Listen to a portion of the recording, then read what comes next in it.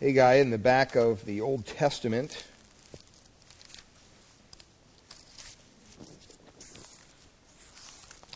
Trust that God has spoken to your heart this last several weeks as we've gone through this little book.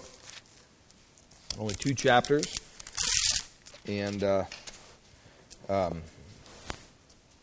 today is the last message of the prophet Haggai to the people of God. And remember, the first message, we talked about building God's house, and it dealt with their hands in chapter 1, verses 1 to 15. And that happened on our modern day calendar, we'll say August 29th, 520 BC. The second message that the prophet brought to the people of God was, we looked at in verses 1 through 9 of chapter 2, and he dealt with their hearts. And he talked about the best is yet to come. He wanted to encourage them and yet still convict them as well through the Spirit of God. And that was on October 17th. And then we remember the last 2 messages of the prophet in this little book occurred on the same day, on December 18th, 520 BC. And we looked at one last week. The third message was in verses 10 to 12. And we talked about how God's blessing, bringing down God's blessing from above. And we realized that the reason that wasn't happening, they were heeding the call of God and they were dealing with rebuilding the temple and all that, but they still didn't see God lift or bless the famine and the drought that was going on. And we talked about the necessity for us to make sure that we have pure lives, pure hearts before God, which deals with confession of sin. We need to confess, we needed to be holy, we needed to do self-examination, and we also needed to be blessed. That was what we looked at last week. Well, today we're going to close out this little book, and we're going to be talking about His Day Will Come. And there's just 4 little points that I want to share with you in a couple verses here. But remember, in our last study, we're beginning in verse 20 today. You remember that Judah had come out of captivity, and here they are, and Cyrus the king had told them that they were allowed to rebuild the temple, but through discouragements and whatnot, they stopped. And for 16 years, the temple laid in ruins there. And the king Darius once again allowed them to rebuild the temple. And this is where we basically pick this book up, and Haggai is coming along. And even though they were allowed to do it, they were discouraged to do the work of God. And sometimes that's we may feel that way as well. But follow along as I read our text this morning, just out of Haggai chapter 2, verses 20 through 23. The word of the Lord came a second time to Haggai on the 24th day of the month. Remember, this is the fourth of 4 messages. He says in verse 21, "Speak to Zerubbabel, governor of Judah, saying, I am about to shake the heavens and the earth, and to overthrow the throne of kingdoms. I am about to destroy the strength of kingdoms of the nations, and overthrow the chariots and their riders. And the horses and their riders shall go down every one by the sword of his brother. On that day, declares the Lord of hosts, I will take you, O Zerubbabel, my servant, son of Shealtiel, declares the Lord, and make you like a signet ring, for I have chosen you, declares the Lord of hosts." Now, this is an interesting text to build a message from. But remember, this is the same day that they just received the message that we went over last week. We don't know what the time frame difference is, whether it was an hour later or when, but it was a little bit later in the day, you might say, and it was on the 18th of December, 520 BC, our modern dates. So the Lord speaks. And if you look at verse 20, it says that the Lord came a second time. He spoke again. In other words, the Lord had already spoken to Judah on this date, and it must have been an incredible time to be there. You think about it, the prophet of God bringing the message of God, and you're hearing the message of God directly through God's messenger. To hear that once would be something, but to hear it twice in the same day, telling the people of Judah what to do, must have been incredible. Do you know that God can speak more than just once in a day? Sometimes I think we don't believe that. The reason I say that is we always relegate a certain time for our devotions, right? And we're faithful at it. And we maybe spend several minutes or maybe an hour or whatever with the Lord in prayer and His Word. And we walk away from that time thinking, okay, that's it. God spoke to my heart today. Well, see, here the people heard a message from God a second time. They had it twice in one day, where God was coming by His Spirit through His messenger, bringing His message, telling them what they needed to do. I want to ask you this morning, have you been spoken to by God today? Even yet? Where you're at, where you sit? Have you been around God's Word today? Have you been in a place of prayer today? Have you been seeking His face? Have you been in communion with Him? So I look out, I see some of your faces are glowing. That means yes. Just like Moses, right? You've been in the presence of God. God has already spoken to you. If you've been reading the Word today, you must have been sure that God was speaking to your heart through His Word. And I pray and I hope that the past several weeks, as we've worked our way through this little book, that God has definitely spoken to your heart, just as He has spoken to my heart, as we've looked at some of the details and the little gems that we found in this book of Haggai. I pray that God has been speaking to your heart.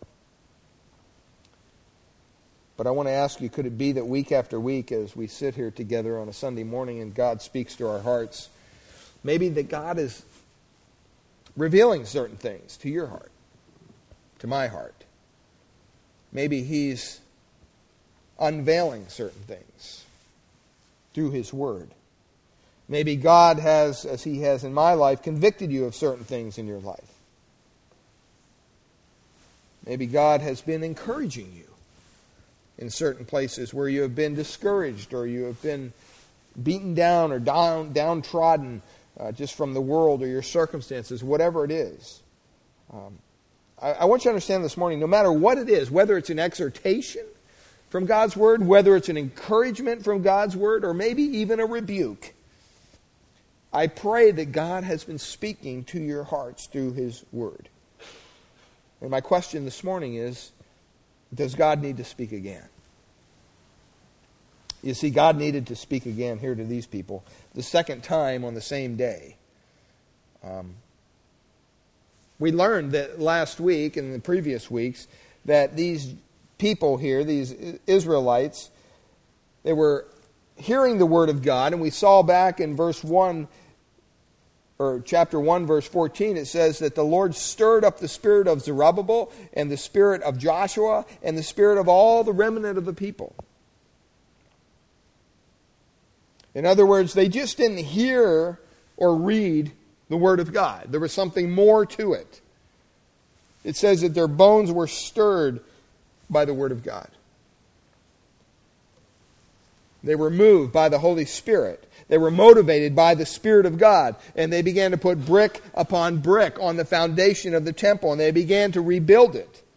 And to start the work of God afresh and anew. But we saw last week that that wasn't enough.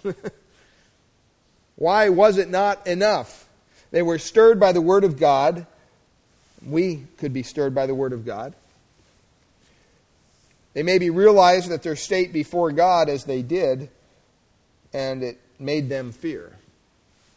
They began to do the things that they weren't doing. And maybe that's what you've been doing in the past week as God has pinpointed, put his finger right on your heart in certain areas of your life or your service to God. Maybe you've decided, I'm going to do something about this. I'm going to recommit.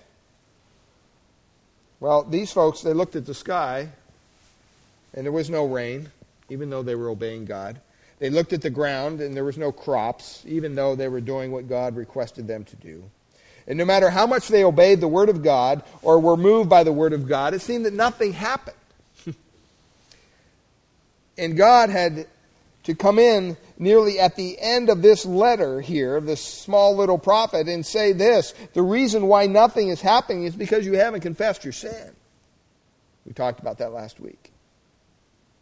Now here we are again, and the second time, on the same day, God is coming, and you notice in verses 20 and 21 that God's message is now not delivered to the whole nation of Judah.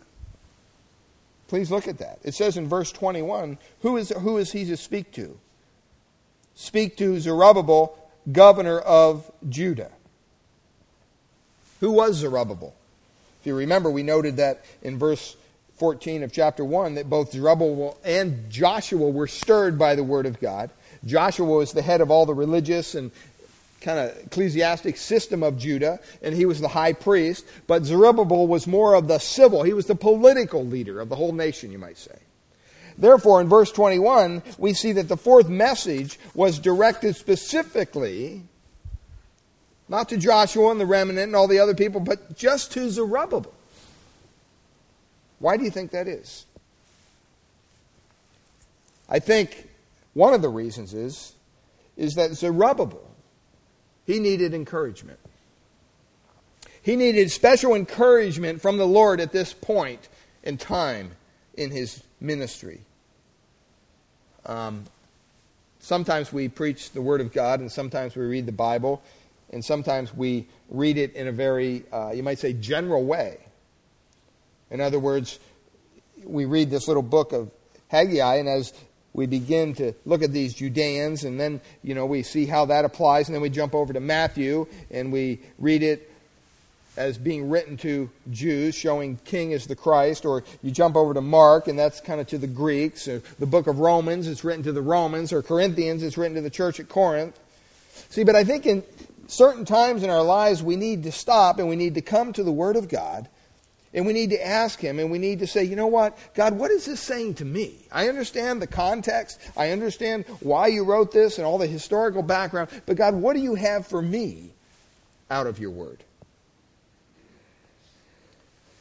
There used to be a little, kind of a nursery rhyme almost, that we used to sing in Sunday school at another church I was at. It said, every promise in the book is mine, every letter, every word, every line.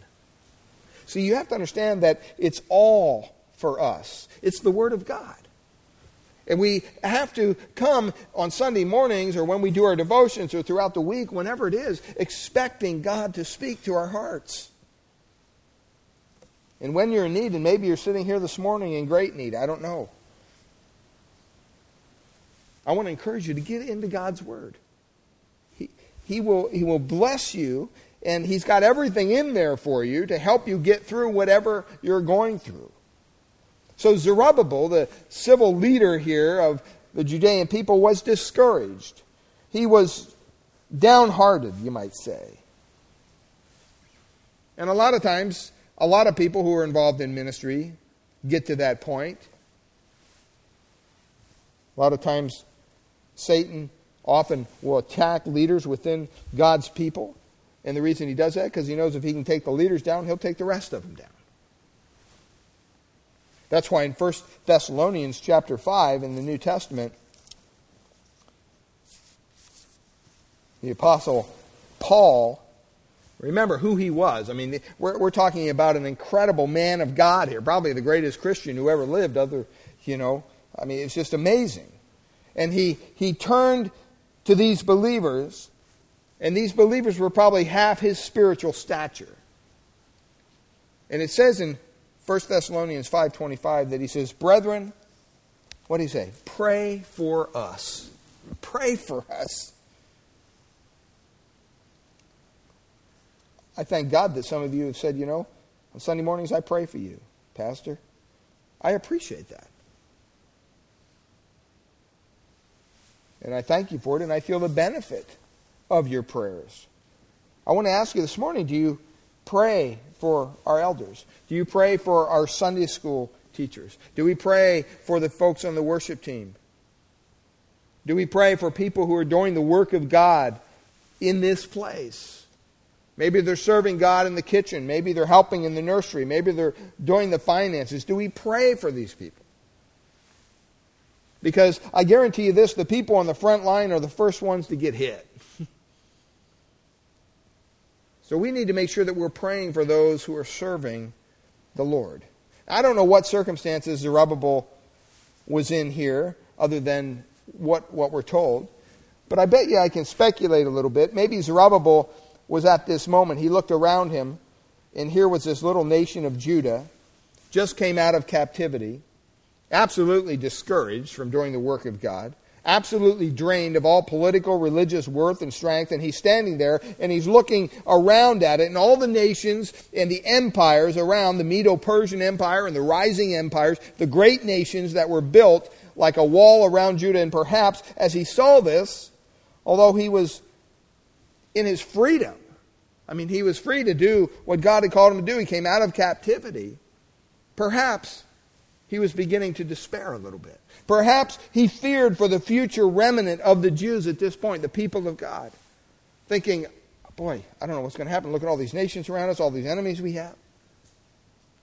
They had been downtrodden for 70 years in Babylon. They got out by God's gracious hand. And they were given permission to build the temple of God. And yet they were discouraged by the Samaritans at one point. It was put off for 16 years. Then they were given permission again. But then they were also downtrodden, and they were they got just beat up by the circumstances that they found themselves in.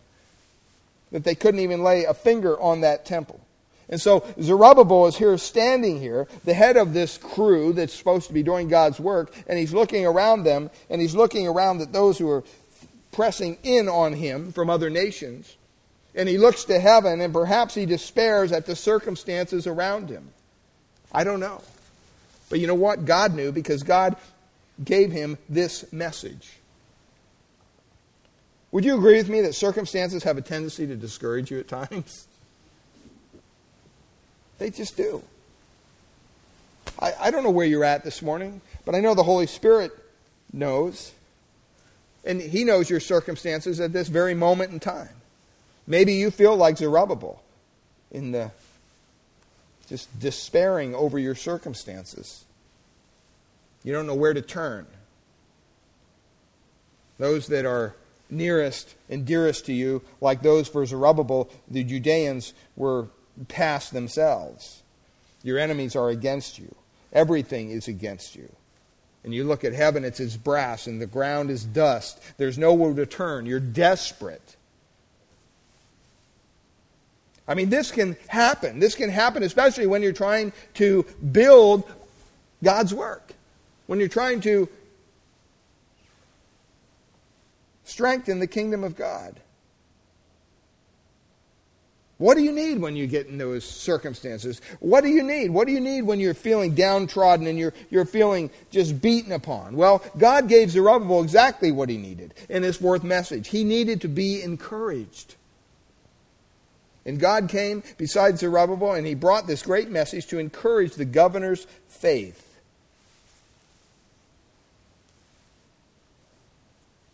By the faith of God. Why did he do that? Because, beloved, either you have faith or you have unbelief. Unbelief always stops and robs us of God's blessing. It always does. When we have unbelief in our life, it's always going to rob us of God's blessing. See, if Zerubbabel was to be blessed, he had to be encouraged to get out of this unbelieving state in his life. And you can't just take somebody like that and batter them over the head with a rod or the Word of God or whatever, or just tell them to believe. They have to be encouraged to believe. And when you're in the midst of despair, and maybe you're in the midst of sin or discouragement or failure or bereavement, whatever it may be, and everything seems to be coming in on you from every angle. It's no good beating somebody like that up. That's not going to do anybody any good. It's better to take them and encourage them through the Word of God. And you encourage them to have faith in God. Can't help but think in this Christian age that we live in, how many Christians are unbelieving believers. They're unbelieving believers. Do you know what unbelief is? Unbelief is this. Unbelief is whatever doubts God's word. Unbelief calls God a liar. And actually, worse than that, unbelief identifies God as a perjurer. Because not only are you saying that His word is not believable, but His very oath to you is not believable. It's not true. What's the opposite of that? The opposite of that is faith. Faith unlocks the storehouse of God. Faith breaks open to us the checkbook of God through God's riches and the riches of His word. But unbelief is what puts a barrier between every child and those resources. Someone has said that the church has halted somewhere between Calvary and Pentecost. Remember the church, a little embryo, as they were discouraged. Think back with me just for a second. After the crucifixion, just beginning. And the Lord Jesus Christ was in the grave.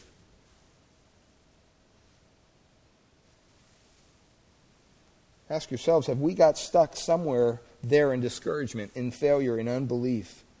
And we haven't walked in, like Hebrews says, into the land of Canaan and promise where the Spirit of God in all His blessings falls on us. Are we unbelieving believers? Is my question. Now you have to make a distinction this morning between different kinds of faith. There's a natural faith and there's a spiritual or a supernatural faith. You have to understand, most women, most men have natural faith. Sometimes when you hear some illustrations in gospel preaching about faith, it's no more faith, God's faith, than, anything else. It's just natural faith. There's natural faith. There's faith that you have in your chair that it's going to hold you up. You didn't walk over to your chair and test it out and push on it and say, I don't know if this thing's going to hold me this morning, but we'll try. You didn't do that. You just plopped yourself down. Why? Because you have faith. You have a natural faith in the ability of that chair to hold you up.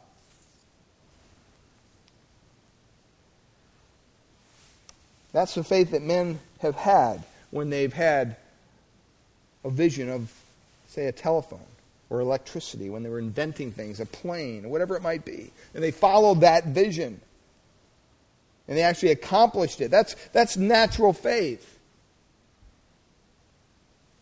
This faith that the Word of God speaks of is not natural faith, it's supernatural faith. Spiritual faith, you might say. It has nothing to do with the ability of man. It is a gift given by God because man in his sinful state cannot muster it up in and of ourselves. It's something that gets not just into your intellect and into your mind, but it gets into your very will and your soul and your heart. And it begins to alter your affections. This is something that sets you on fire for the Lord. It's something that's buried deep within your being as a spiritual entity. And it's something that you can't even really define. It's something that God gives us by the Holy Spirit. You know that God loves to be trusted? God just wants to be trusted. Last week at the end of our service, we read out of Malachi, and it says, "Prove me now, says the Lord." See, that's from a position of faith. It's not some skeptic or atheist going out in a field and say, "Okay, God, if you're there, strike me with lightning." That's not what we're talking about. That's not what he's saying. He's talking to believers, wanting to prove that he is a God who he says he is, and that his word is true, and that his promises are watertight. Do we prove God daily in our living for Him. Do you know the Lord Jesus Christ hated unbelief? He just hated it. Do you remember the occasion in Matthew 9 of Jairus' daughter? We've been through this, but you can turn over there if you want. Matthew 9.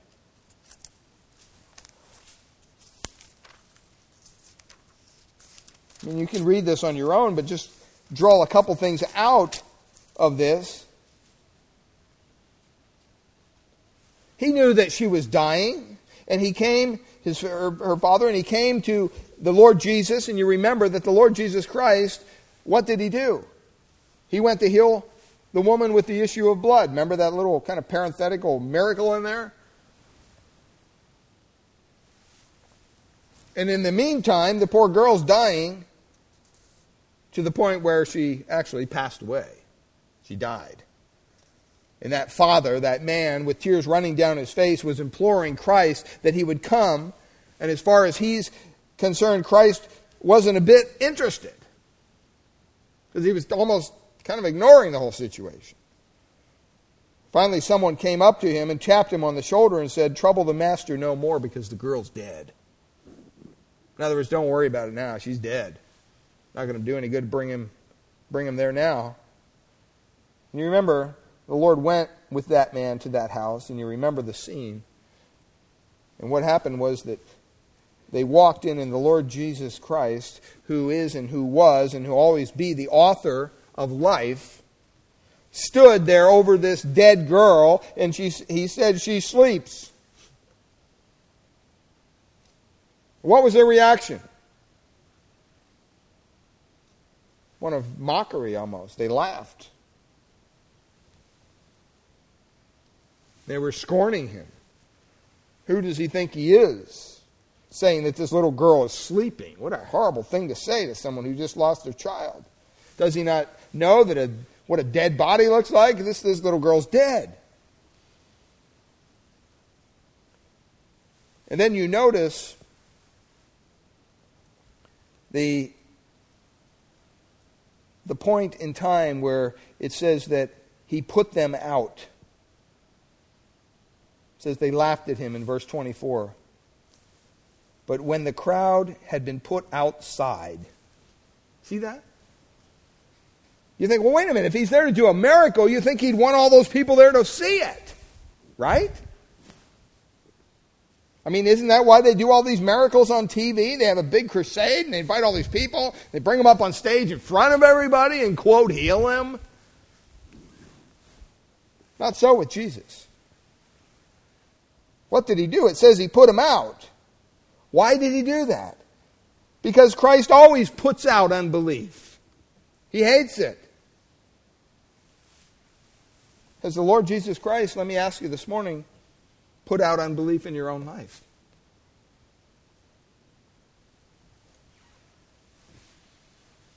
What discourages me more than anything is when I find Christians who will not believe the Word of God. And even in my own life, at times, an unbelief in my own heart concerning the Word of God and what God wants to do, what God can do. And sometimes, because the circumstances are so big, we lose heart in God's Word. We lose faith. We have unbelief. Then you have people that are always going around with a big bucket of ice cold water. You know, you've just come back from a retreat, or you've come down off the mountain, and man, you're just on fire for God. And someone comes along with a big bucket of water and just dumps it all over you. Well, just, give them a little time. They'll be like the rest of us. You've got a promise. Maybe God laid something on your heart, whether it's a ministry or a mission or whatever it might be. And they just come along and say, well, don't get too fanatical about this, I was witnessing to a friend recently, and he was telling me that he was raised in a Baptist home, kind of been around religion all his life, and tries to do the right thing, and went on and on and on. And I shared the gospel several times with this individual. But one thing that struck me was recently he was in a situation where kind of an accident, and he was kind of desperate. And I remember him saying, yeah, I got to make some changes. And, my sister's, she's involved in her church, and I think maybe that's what we need to start doing. And I said, well, I would welcome that. I think that would be wise. And he said, well, now, he goes, I want to make sure, I'm a Christian. This is exactly what he said to me. He goes, I'm a Christian. And I said, okay. But I'm not born again. I'm not one of those born again Christians. But I'm a Christian.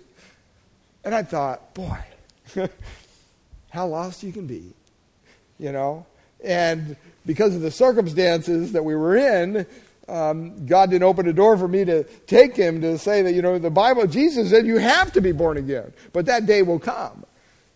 But it's interesting sometimes how we look at faith.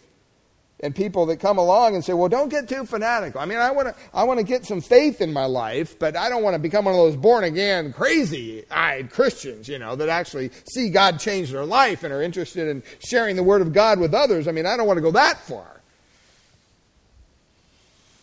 And sometimes God gives you a vision or gives you a kind of a short-term or a long-range goal that maybe you believe God. You're believing God to work through you in this fashion or whatever, and someone comes along and just slowly they just burst your bubble. You just want to punch them in the nose, to be honest. I mean, sometimes it's like, what are you doing? Why would you do that? That's what unbelief is. That's what we're talking about here. People who will not believe God. Because they can't believe God, they don't want anybody else to believe God either. There's a little poem that says, oh, for a faith that will not shrink, though pressed by many a foe, that will not tremble on the brink of poverty or woe. Beloved, I look around and I see this Bay Area and I say, you know what? It's not like we live in the Bible Belt. There's a lot of people out there that are lost and dying and on their way the fast track to hell. I mean, do you pray for more people to be saved, for more souls to be saved? Do you pray for more people in our chairs here at church? Do you pray for more children to minister to? Do you pray for the day, the week when we can say, you know what, we can't even drain the baptismal because people are getting baptized every week. We've got to fill it up every week. Do you pray for parking issues? The day when our parking lot will be full and the neighbors will be complaining? When we look around and say, where are we going to put all these kids? We don't have enough room. Do you pray and do you believe that God will do great things through this church? Or are you sitting there this morning saying, well, yeah, that happened before, circumstances, church splits, whatever. Or are you still believing that God can do that? I could see if we lived in the Bible Belt and there was a church on every corner and everybody was saved around us, hey, I don't have an issue with that. But you know what? On the other hand, there's people all around us who need to hear the gospel of Christ. See, and our role as a church is not to invite a bunch of non-believers here into our church. I mean, hey, if they came, praise God. They're more than welcome. They'd hear the truth. But see, the purpose of the local church is to equip the believers of God to take the Word of God out into a lost and dying world so that we could see lives transformed by His truth. Do you believe that God can use you in this community where you work, where you play, where you eat, whatever you do out there? Do you believe that God can use you to take His Word, His truth, and transform people's lives? See, it's not you. You're just, as we began, you're just the message boy. You're just the person who's taken the truth of God to these people. But I think we've grown cold in our view and our belief that, yeah, that's how God wants to do it. See, so many times today, churches look at that and they say, well, you know what?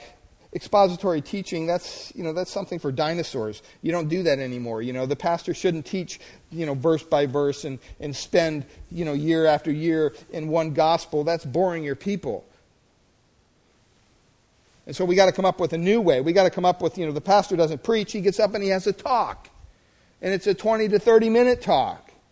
And maybe there's a couple verses strewn in here and there, but pretty much it's to make everybody feel good so we can walk out of here saying, wow, that was really nice.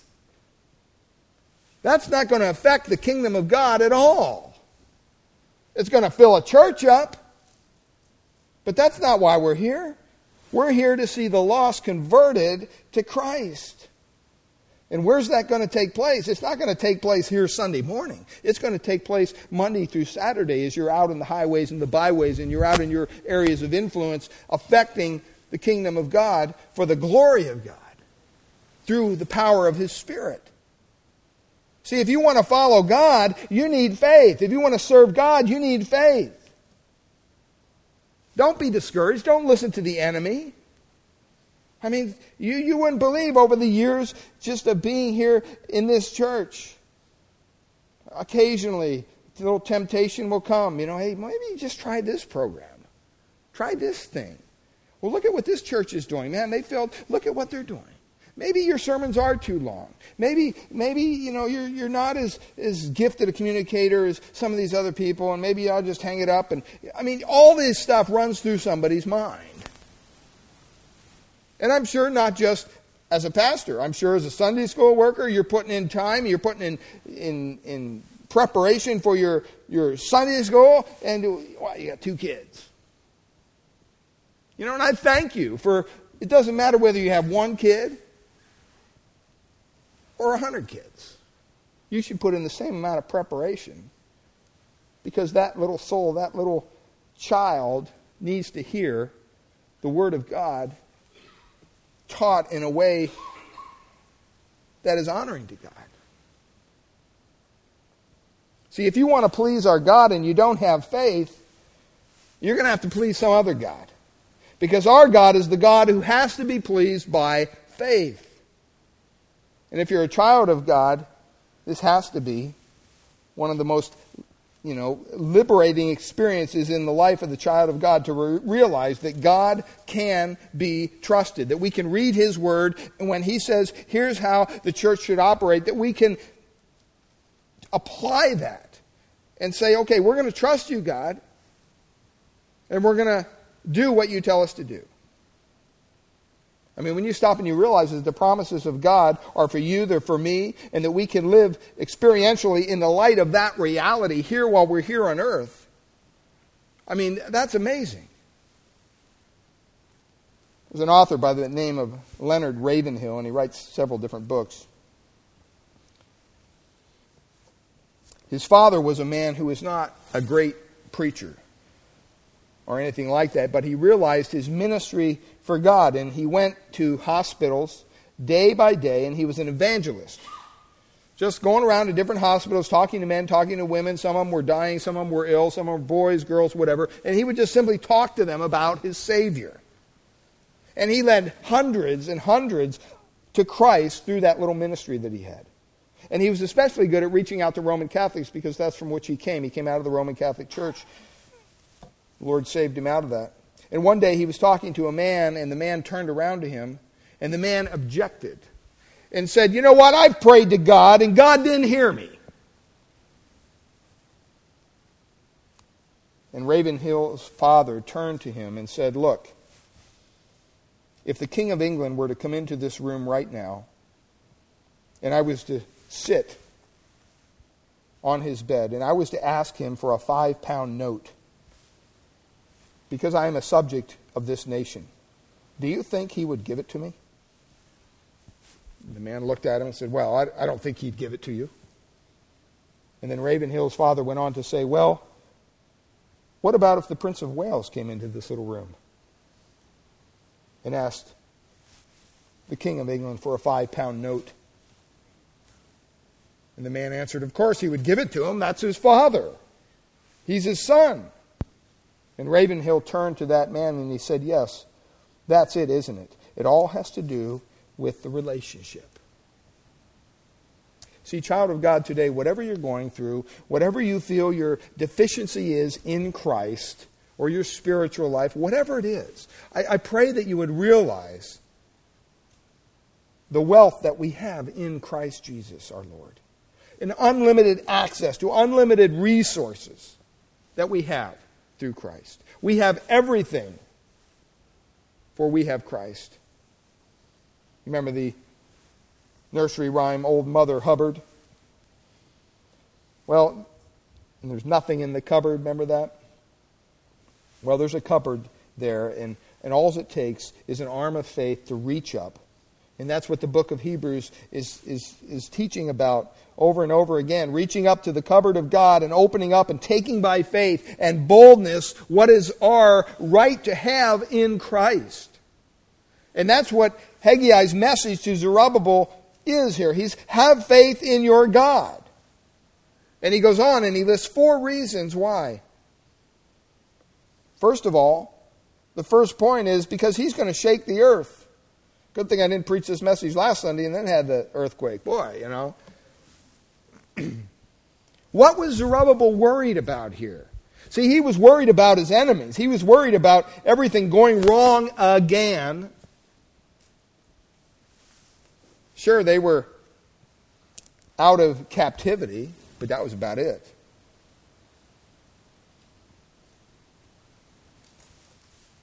Maybe you're in this place. Maybe you're a compulsive worrier.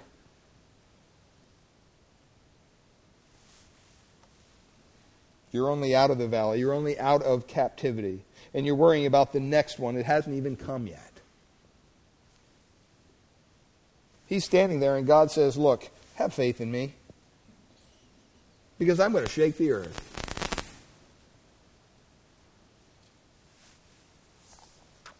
Look at what he says in verse 20. 21. He says, I am about to shake the heavens and the earth. I'll overthrow the throne of kingdoms. I'm about to destroy the strength of the kingdoms of the nations and overthrow the chariots and their riders, and their horses and their riders shall go down, every one by the sword of his brother. See, God was telling this man, Zerubbabel, he was encouraging him, don't be afraid. One of these days, I'm going to bring an earthquake on the earth. That's speaking of what? God's divine judgment, right? That's ordained by God. And one day will come and this judgment will be poured out over all the nations and they will suffer. Verse 22 says the overflow of God's anger. I mean, this you can just see it. The Bible talks in other places about the cup of iniquity. It talks about the cup of the wrath of God, and it's being filled up by the sins of men, and eventually it's going to be poured out.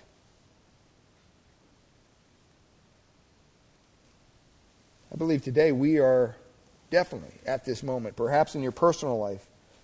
Maybe there's men sinning against you, inflicting, opposing you, whatever it might be.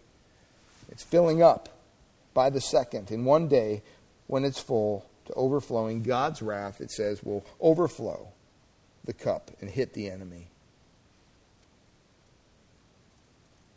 I mean, that must have meant something to Zerubbabel. In verse 21, some commentators believe that he's referring to Sodom and Gomorrah. Back in Genesis chapter 19, verses 23 and 20, we see there the story of Sodom and Gomorrah. They were defiling themselves, men with men, homosexuality. See, and that's what we focus on. That's the sin we focus on. But, you know, the primary sin of Sodom, if you search the Word of God, you'll find out the primary sin was really pride. It was really pride. Saying, we're going to live like we're going to live, and we don't care what you say, God.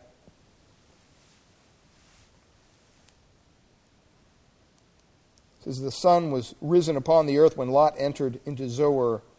Then the Lord rained upon Sodom and upon Gomorrah brimstone and fire from the Lord out of heaven. Why did he do that?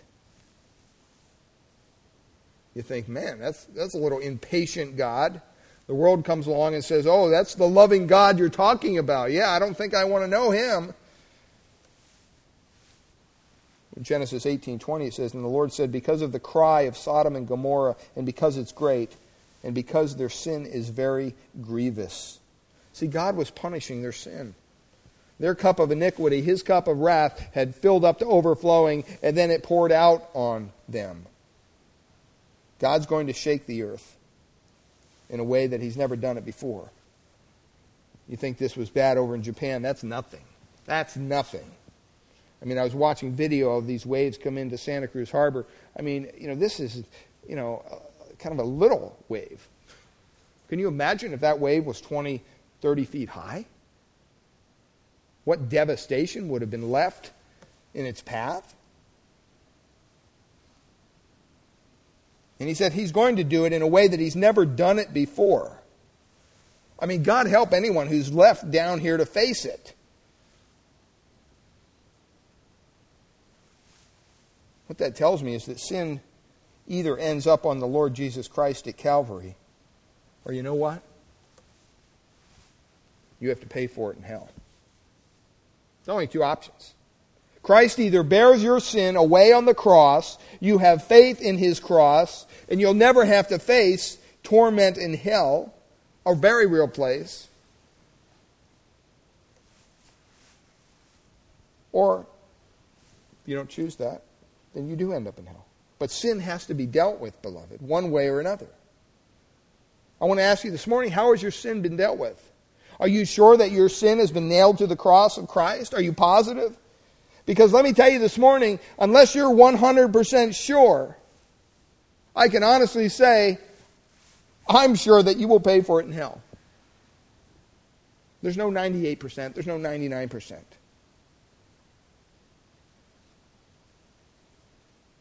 In verse 22, it's talking about the exodus from Egypt. I'll overthrow the throne of kingdoms. I'll destroy the strength of the kingdoms of the heathen. And here it is. He says, and I will overthrow the chariots and those that ride in them. Remember when they were coming out of Egypt? Those people were armed to the teeth. What did God's people have? Nothing. Nothing. Not a thing. They didn't even have a weapon. But what they had their God. And they were coming out of Egypt and they stood, and maybe it's like you this morning. You're standing at your Red Sea. You can't go forward. You turn around and the enemy's coming fast on your heels. You can't go back. You can't go right. You can't go left. You can't go up. You can't go down. It seems impossible. But God says, you know what? I'm going to make a way for you. And God came.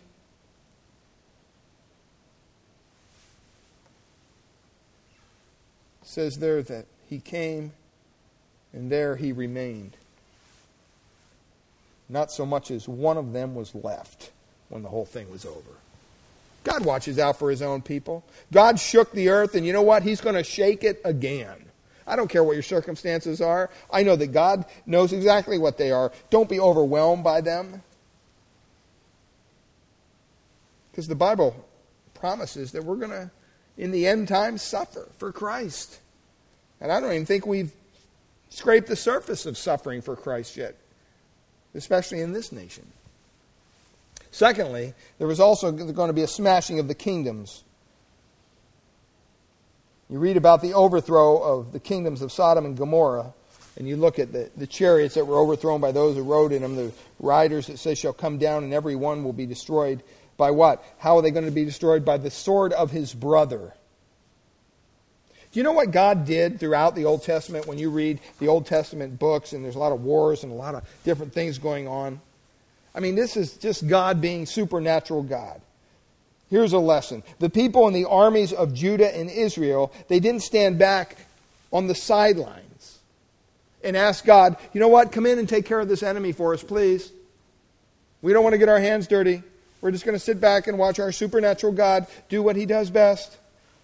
No, you know what? They had to lift up their sword. They had to lift up their armor. They had to lift up their shield. And they had to start to run. They had to flex their muscles. They had to breathe and fight. They had to have energy.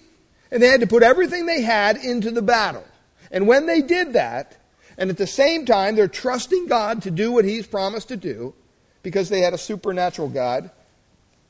And that's what we have to do today, beloved. We can't just sit back and allow our circumstances to take over in our lives or in God's work and hope that somehow the Lord is just going to make everything all right supernaturally while we sleep. If we're not prepared to do what we can do, then God will not do what he can do. I really believe that. In the Old Testament, God used to come into the battles. And do you know what he used to do? He would confound the enemy every time. He'd confuse their enemies. So much in verse 22 it says that each brother, the enemy, turned against themselves and they began to kill each other. And then the Judeans, the Israelites, they would have the victory, not by their own hand, but by God's supernatural hand.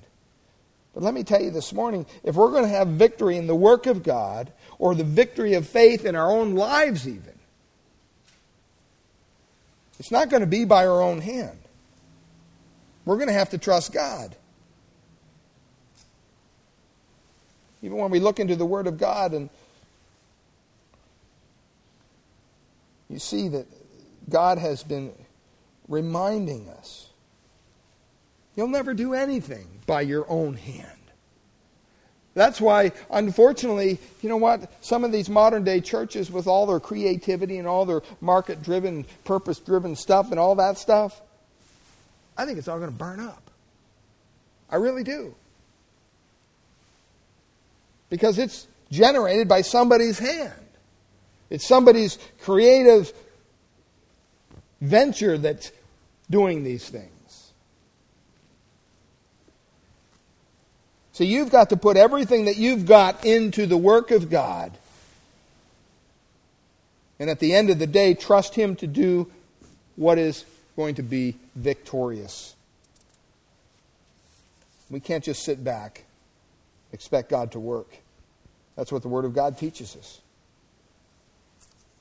There's going to come a day when we see the Word of God, we see it testified to this. You can read about it in Ezekiel. And just like in the story of Gideon and the Midianites when they were all confounded, and Judges, you know about that little story. And they turned upon one another and they killed each other. That's going to happen in the future. When the nations are surrounding Israel, the Bible says God will come in and confound them. And it's going to look like Israel doesn't have a prayer in the world. But let's personalize this. What are the enemies in your own life? Is it that besetting sin that just won't go away? Maybe it's illness, maybe it's poverty, maybe it's discouragement, maybe it's sorrow. Whatever it may be, they're all our enemies. Some of them we've brought upon ourselves, some of them we could have never brought upon ourselves. But no matter what they are, the secret is this: if we surrender all that we have to God in the battle, he will perform the victory. I pray that you believe that this morning. Because if you don't believe it, you'll never have a victory. There's going to be a day coming, and we read about it in Daniel chapter 2, verse 44. It tells us on a wider scale that God is going to smash man's kingdoms. It says, and in the days of these kings, in verse 44 of Daniel 2, these kings shall the God of heaven set upon a kingdom, which shall never be destroyed. And the kingdom shall not be left to other people, but it shall break in pieces and consume all these kingdoms, and it shall stand forever. You know, history tells us that most nations in the world have a history. Statistics say they last, empires and stuff, 250, 300 years, the average.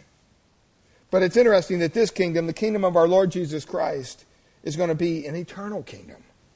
He will establish his kingdom and his government and his rule, and there's not going to be any end to it. I mean, talk about being on the winning side. He's going to establish that kingdom. You read about it in Psalm 2. It says, why do the heathens rage? Why do the people imagine a vain thing? In verse 1. The kings of the earth set themselves, and the rulers take counsel together against the Lord and against his anointed, saying, let us break their bands asunder and cast away their cords from us. He that sits in the heavens shall laugh. He's going to merely laugh at their efforts. See, today, people laugh at the church. People laugh at Christians. But you know what? There's going to come a day when he will laugh at them. It says, the Lord shall have them in derision. In other words, he's going to confuse them. Then shall he speak unto them his wrath and vex them. in his displeasure. Yet have I set my king upon the holy hill of Zion. I will declare the decree the Lord has said unto me, Thou art my son. This day I have begotten thee. Ask of me, and I shall give you the heathen of your inheritance and the uttermost parts of the earth for your possession. See, there's a day coming, beloved. You have to understand this. There's a day coming when it says every knee will bow. It doesn't matter what religion you are. It doesn't matter what God you've bowed down to before. None of that matters. The day's going to come when you're going to bow down to the Lord. And you're going to worship Him. At that point, that future point in history, if you're not saved, it's too late. But you know what? Even though you're not saved, it says your tongue will still confess that He's Lord for the glory of God the Father. And Jesus is going to reign.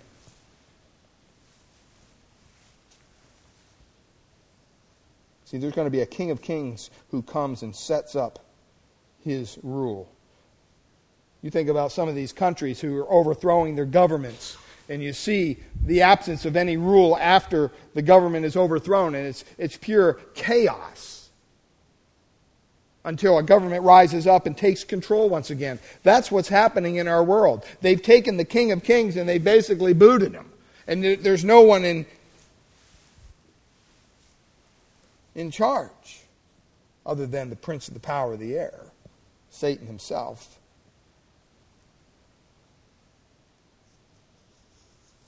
Maybe you're here this morning and you can feel the absence of Christ in your own life. You can cry out to Him this morning and know for certain that He will answer that prayer and He will save you when you come to Him in true repentance, in desperate need.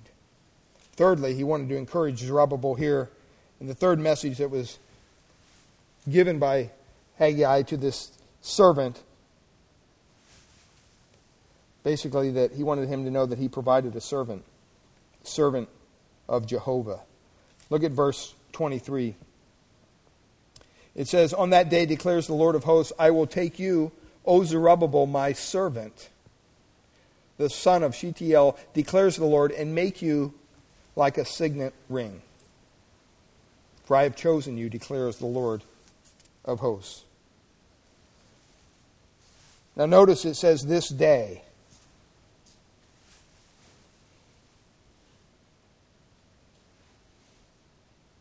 On that day. What the Holy Spirit is speaking of here is a future day. God is telling them of a time to come. It didn't happen in their history. It didn't happen immediately. It was a future day that the Bible describes, that all the prophets describe. A day when Christ would reign with His royal authority upon the earth. Now the question is simply this: why does God address Zerubbabel? And why indeed does God refer to Zerubbabel? I mean, if it's got nothing to do specifically with him, if it's something that's future, because he would have died long after this would come to pass. So how could God be saying to him, I'll take you, O Zerubbabel, my servant, the son of Shealtiel, saith the Lord, and make him a signet? It's important that we understand this. I want you to look at chapter 1 once again in verse 1 and look at what it says. In the first instance that we find Zerubbabel, we see that the message came on the first day of the month, came the word of the Lord, the Haggai, the prophet, unto Zerubbabel, the son of Shealtiel, governor of Judah.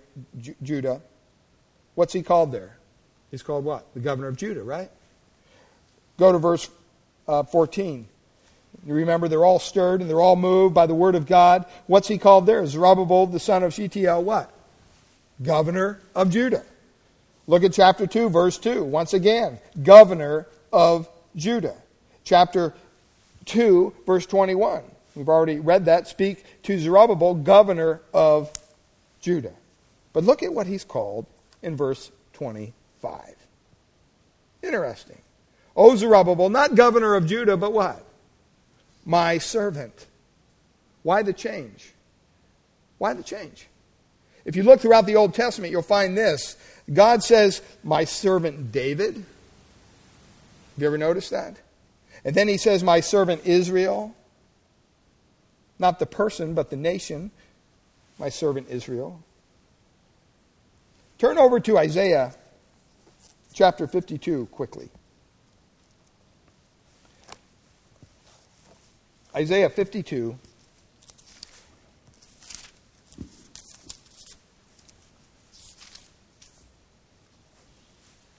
And look at what it says here in verse 13. Behold, my servant shall act wisely. He shall be high and lifted up, and shall be exalted. As many were astonished at you, his appearance was so marred beyond human semblance, and his form beyond that of the children of mankind. So shall he sprinkle many nations. Kings shall shut their mouths because of him. For that which has not been told them they see, and that which they have not heard they understand. See, anyone that's called the servant of God within the Word of God you have to understand this, is a picture or a type, you might say, of the Lord Jesus Christ, of the Messiah of God. The Christ of God is the servant of God. That's what the book of Isaiah shows us clearly over and over again. The suffering servant, the suffering Christ, is our Savior and our Lord. Well, what does he say? Back to Haggai, he says, Zerubbabel, my servant. And you say, well, does that mean he's referring to Christ? Well, in Matthew, and this is kind of interesting, Matthew chapter 1, verse 12, where we have all the genealogy going on there. Matthew chapter 1, verse 12. And you have to note here, Elijah is called in the New Testament Elias, because it's a Greek transliteration, so depending on what version you have or whatever. But look at verse 12 with me. It says, and after the deportation to Babylon, Jeconiah, the father of Shealtiel, and Shealtiel, the father of Zerubbabel, and Zerubbabel, the father of Abihud, and Abihud, the father of Eliakim, and Eliakim, the father of Azor.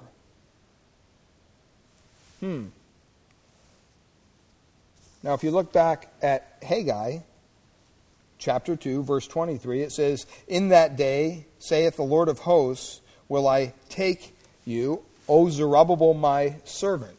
Not Zerubbabel the governor, but Zerubbabel my servant, the son of Shealtiel, says the Lord. What the Holy Spirit here is trying to get across to us is not a personal fulfillment to Zerubbabel, but really, you might say, a positional fulfillment in his line. He's in Christ's lineage.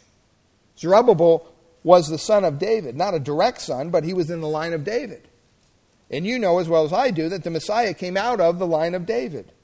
Therefore, the Messiah came in the line of Zerubbabel. And so what God is saying is, you know what? Look, O Judah, one day I'm going to bring out of Zerubbabel's loins, humanly speaking, the Lord Jesus Christ, the Son of God, the deliverer, my suffering servant.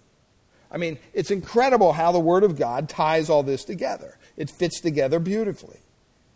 If you look at Luke chapter 1, it says, and behold, in verse 31 there, it says, and behold, you consume in your womb and bring forth a son, and his name shall be called Jesus. He shall be great, and his shall be called the Son of the Highest, and the Lord God shall give unto him the throne of his father David, and he shall reign over the house of Jacob forever, and of his kingdom there shall be no end. He wants to encourage Zerubbabel. He wants him to understand that one day he's going to shake the earth like it's never been shaken. He's going to smash all the enemies and all the kingdoms. And you know what? He's going to provide a servant, Jehovah, even through his line. And then the last thing quickly is this fourth little message of encouragement speaks of a signet of God's choosing in verse 23. It says, I will make you as a signet, for I have chosen you, says the Lord. What's a signet? What's a signet ring? If you look in the Old Testament, you find it's used in 3 different ways. First of all, it's used as a personal signature of a person, a stamp for their name. Some of you have those little stamps, and you have your name and your address on it, and you just have to stamp it in the return thing, and you don't have to write anything out. Well, that's kind of what it was. It verified that came from who it came from. Secondly, you'll find that it was something that was used in the palace and in the courts to validate royal authority within a sealed document. And also, thirdly, it was used as a guarantee to fulfill a future promise that had been written. But here's the key. The signet always represented the owner. It always represented the owner. Well, who's talking about a signet here? Who's actually bringing this message through Haggai? It's God. And God is saying, I'm going to make you Zerubbabel, not you Zerubbabel, but your seed. My servant's going to be my signet, and he's going to be my personal stamp, the express image of my person, and he's going to seal everything. And everything in him will come together. Princes would sign their edict and stamp it. Great commissions with their signet. But Christ, the Son of God, in his own indelible ink of his own blood, signed the great charter of eternal salvation and the gospel for us all. And everything is secured in that signet that he signed. Every man that was given authority or responsibility throughout the history of the world, eventually they mess up. There was Noah. He found grace in the eyes of the Lord, got on the ark, thought everything was fine. As soon as he gets off, what's he do? He goes and gets drunk. You have David, a man after God's own heart. What did he do? He's found in bed with a married woman, then murdered her husband. Adam, even the father of our beginning, what did he do? He was made responsible over the whole universe, and he couldn't handle it. And we can go over and over and over this. But the point is that he wanted to encourage Zerubbabel that no matter what is going to happen, I am still God, and I will take care of these things. God will deliver you. God will save you. I pray that we believe that truth today. Winston Churchill said, one thing we have learned from history is that we don't learn from history. That's right, isn't it? I hope in these past weeks, as we've kind of weaved our way through the book of Haggai, that you've learned one thing. That as a follower of the Most High God, if you give your all to Christ, if you give your all to what He's called you to do, no matter what it is, He will give all that He has back to you. And we will truly see the blessing of God's hand upon our lives, upon our church, and upon our ministries. Father, we thank you this morning, Lord, that you have so beautifully woven all these verses together in this small book. And we look around the world and even in our own lives and we see the imprint of God on this world all over it. But Lord, we as your children look forward to a day when that imprint of that signet will be imprinted for all to see. But Lord, we ask today that you would imprint it upon our lives so that they may see the truth before it's too late. Lord, I pray that you would breathe your holy fire into our hearts. Whatever our need may be here today, that we would turn to you, that we would expect you to work, that we wouldn't be stuck in unbelief, but Lord, that we would believe you to do more and abundantly beyond we can even comprehend here in this place. Father, there's so many lost people in our area that need to be saved. And God, you're not done working. You desire for all men to come to repentance, your word says. Lord, I pray that we would feel the start of a passion within our own hearts, within our own lives.